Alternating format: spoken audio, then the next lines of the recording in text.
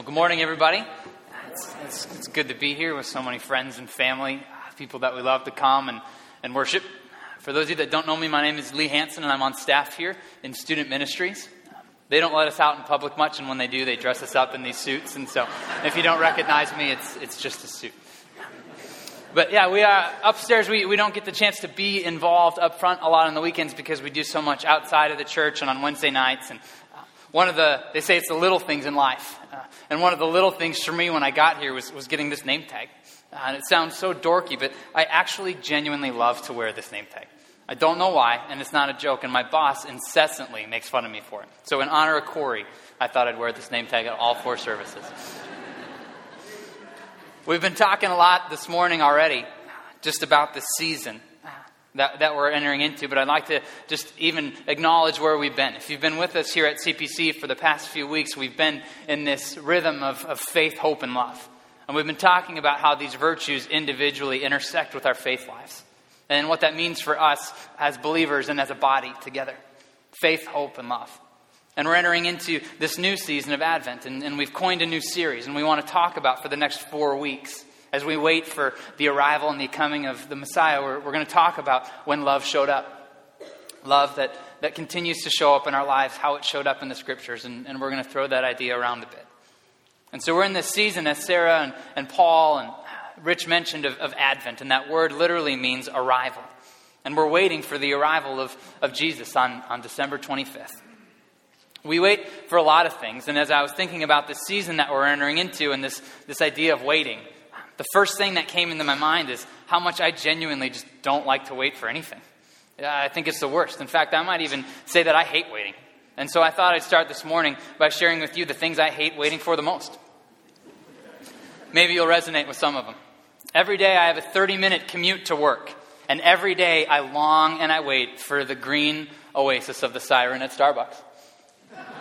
And yet every day that line gets longer and longer and longer. Or maybe a little bit of this action. Anybody wait in line on Black Friday that had to have that big plasma TV or that new washer and dryer? Those people are mean. They say mean things. They throw elbows, and it's not okay. It's not nice. I hate waiting in those lines. Or how about the traffic lights? Anybody like me count the number of cars and jump one lane over because you just might get off 5 seconds faster than the one on the other side? And lastly, that endless line of suitcases that continue to go around that belt and nobody's grabbing them, so you're wondering whose are they and where's mine? I hate waiting. And those are knowing chuckles as I hear, because you've waited for these things and you probably don't like it just like I don't.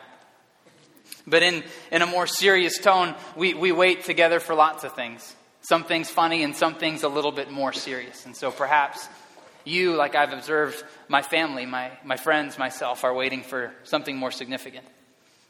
Like a call from the doctor to talk about your test results. Or a letter from a certain college to wait for acceptance. Perhaps you're waiting for a friend or a spouse, a child to come back from overseas. Maybe you're waiting after a season of long unemployment for a call back from an interview. We wait for lots of things.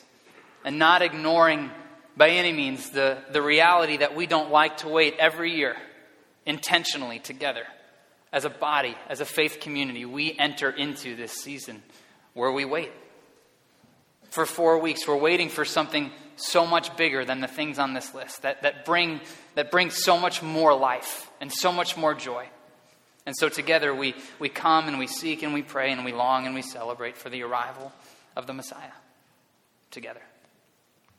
But before I even begin speaking to you about my sermon today, I want to ask you, as I ask myself the question, what will I do this next 4 weeks, this Advent season, to wait daily, weekly, moment by moment, and giving that longing and arrival and intention to waiting the same attention that we give to checking our emails, to checking our phones, to checking our Facebook account, to hear some news that we're excited to hear. I want us to enter into that question together of what it means to wait for the arrival of Jesus during this Advent season. And furthermore, perhaps what it would look like and what it would mean for you and for me to have it happen at the most unexpected times. Because I would argue to say it's not going to come on December 25th.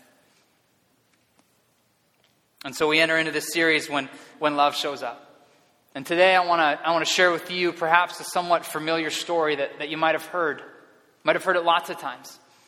And I want to talk about when love showed up unexpectedly in the form of the grace of Christ to a woman at a well and a casual encounter that Jesus happened to stumble upon. A story that I believe has grace written all over it. And so again, I mentioned that if this story's familiar to you, I just ask that you'd enter into it with new and fresh ears in a way that maybe you're willing to hear something new. Maybe we don't have everything made up about this story. Maybe we don't know all the answers and know exactly what the story has for us. So I encourage you as I just try to share this story that's some 50 verses long, I want to just share it with you. And maybe you'll hear something new. So the story begins as Jesus is departing from Judea.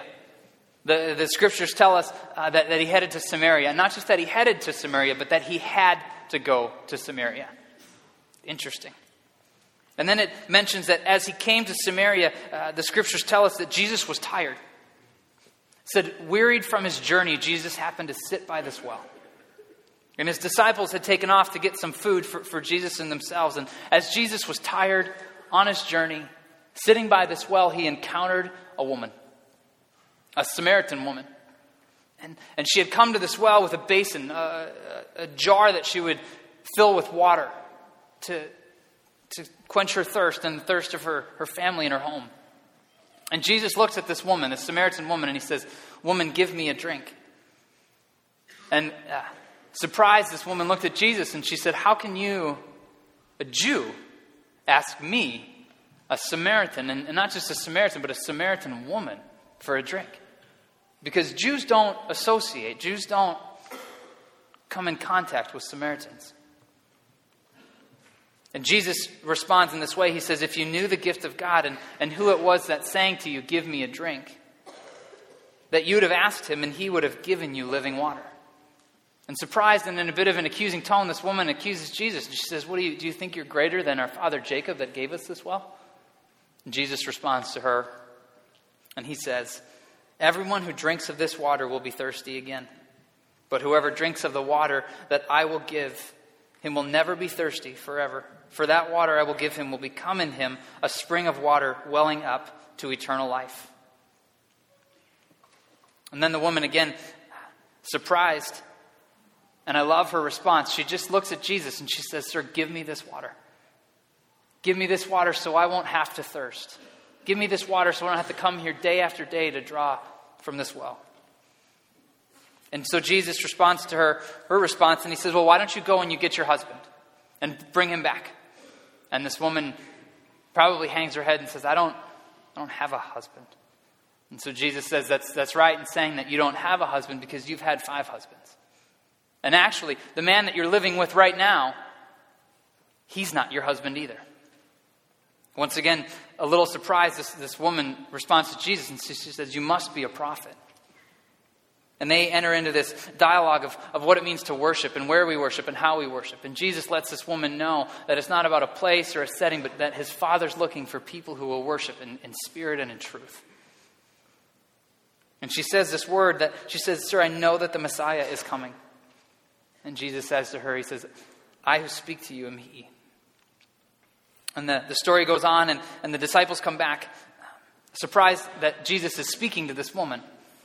And the scriptures make a point to say that this woman, after she had this encounter with Jesus, that she left her water jar. She left it at the well and she went to town and told these people all that she knew. I love that story, and as I was getting ready for today and spending as much time in this text, that a couple thoughts came to my mind and I'd like to just share them with you. First thing that really jumped out at me, I've heard this story taught so many times that Jesus intentionally went to Samaria because he had a mission. That he didn't have to, that he chose to go there. And while I don't know for sure, the scriptures say that Jesus had to go to Samaria. And then taking a step farther, not just that he had to go to Samaria, but it says the reason he sat down at the well is because he was tired. And I wonder, I don't know for certain, but I wonder if there's an element that Jesus was just so open and so available to the leadings and the promptings of the Holy Spirit that he casually sat down at this well, wearied as he was from his journey, and engaged in a life-changing conversation that would not just change this woman's life, but would change the lives of her village. It's also quite significant that this is actually the longest recorded conversation that we have between Jesus and anyone in all of Scriptures. And in that day, I'd mentioned that Jews and Samaritans don't interact. And so not only was it with a Samaritan, it was with a Samaritan woman. Incredibly significant, breaking all sorts of social norms and the ways in which people probably had perceived on how God should act. And finally, John Ortberg gave some insights into this text, and he talked about, again, you've probably heard this story taught, and if you're like me, I'd heard this story taught that this woman was perhaps a prostitute. She was a loose woman, some sort of a sexual slave.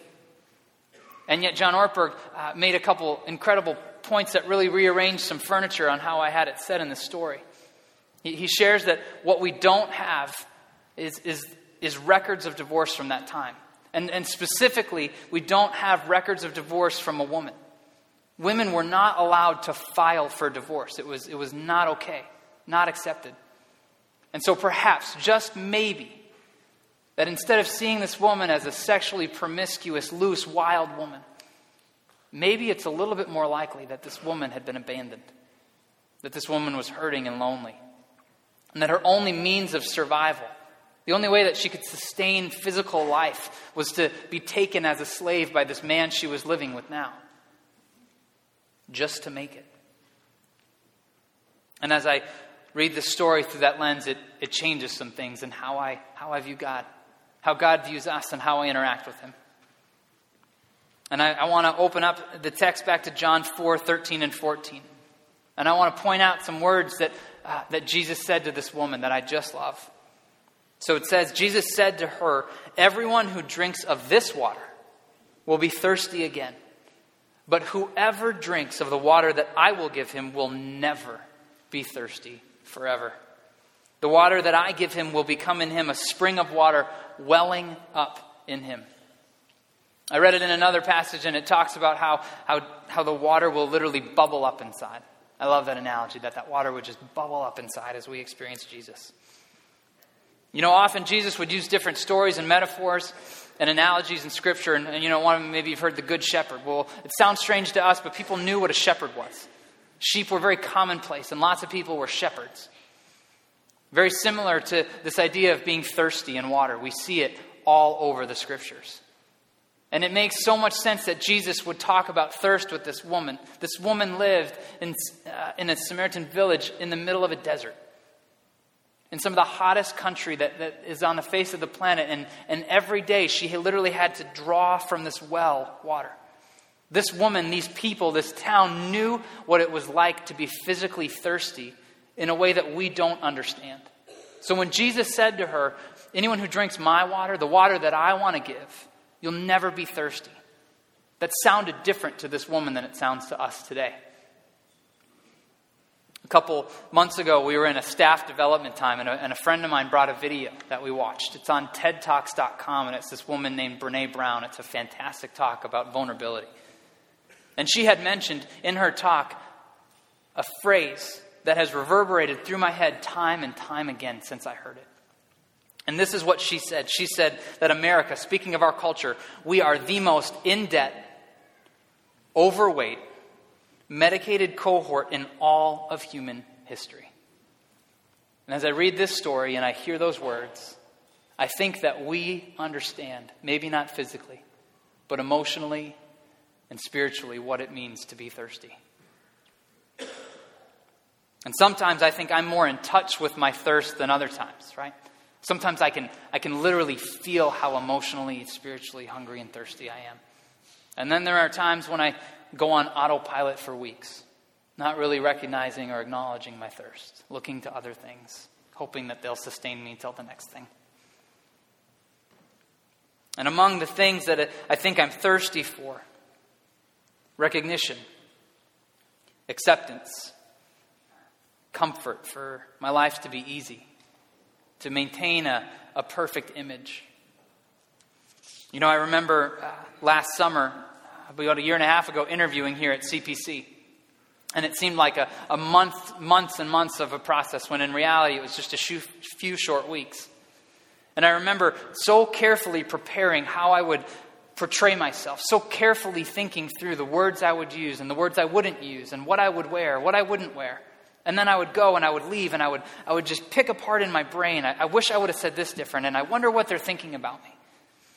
And while all those things are somewhat normal on a level, in my deep angst and anxiety, wondering and constantly running scenarios through my head of what people were saying about me, the reality and my deep thirst for approval and a perfect reputation were revealed to me.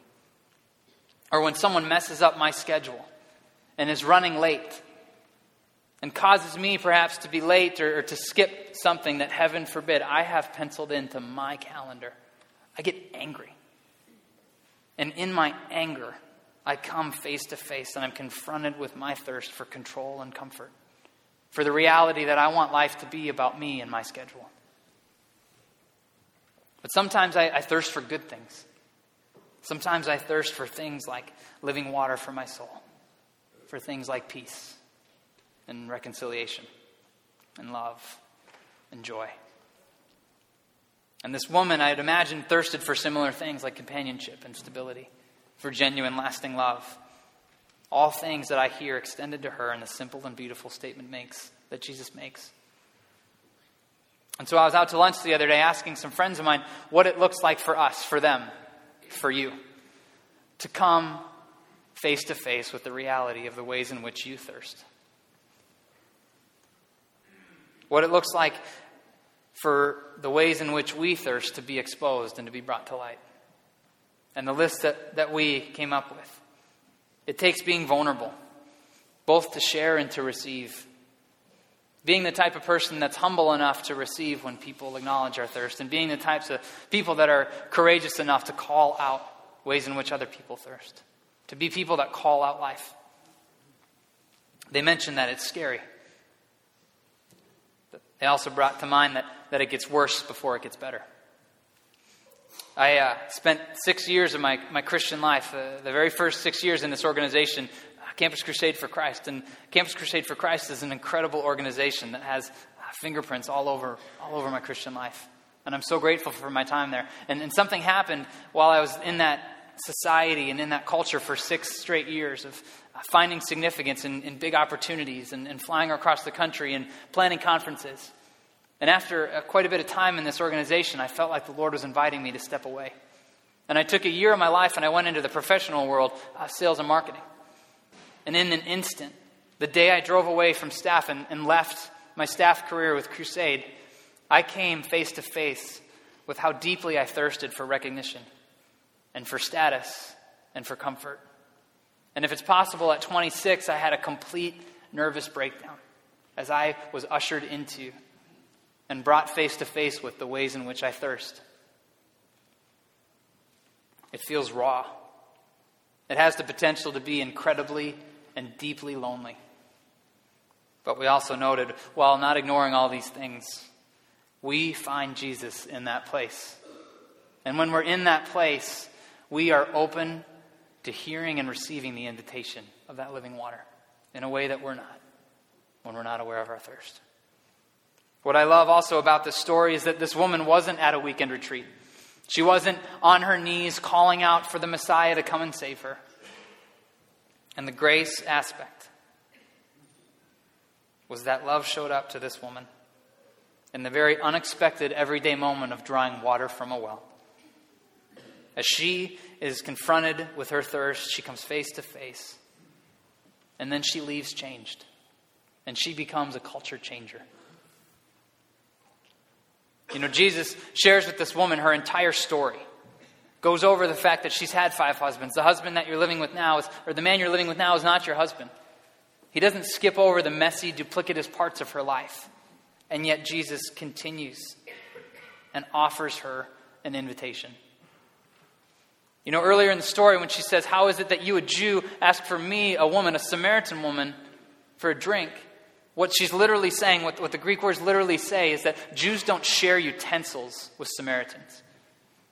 This woman is saying, what I have, my bowl, my cup, I'm dirty.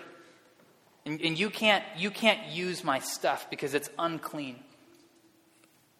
And love shows up unexpectedly in a gracious way as Jesus looks her in the eyes. And he says, I don't I don't think about you that way.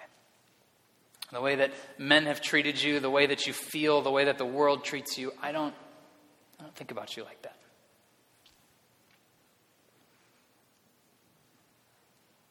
This woman, in a very real way, experienced that living water. She experienced Jesus in such a way that perhaps her thirst was quenched for the very first time.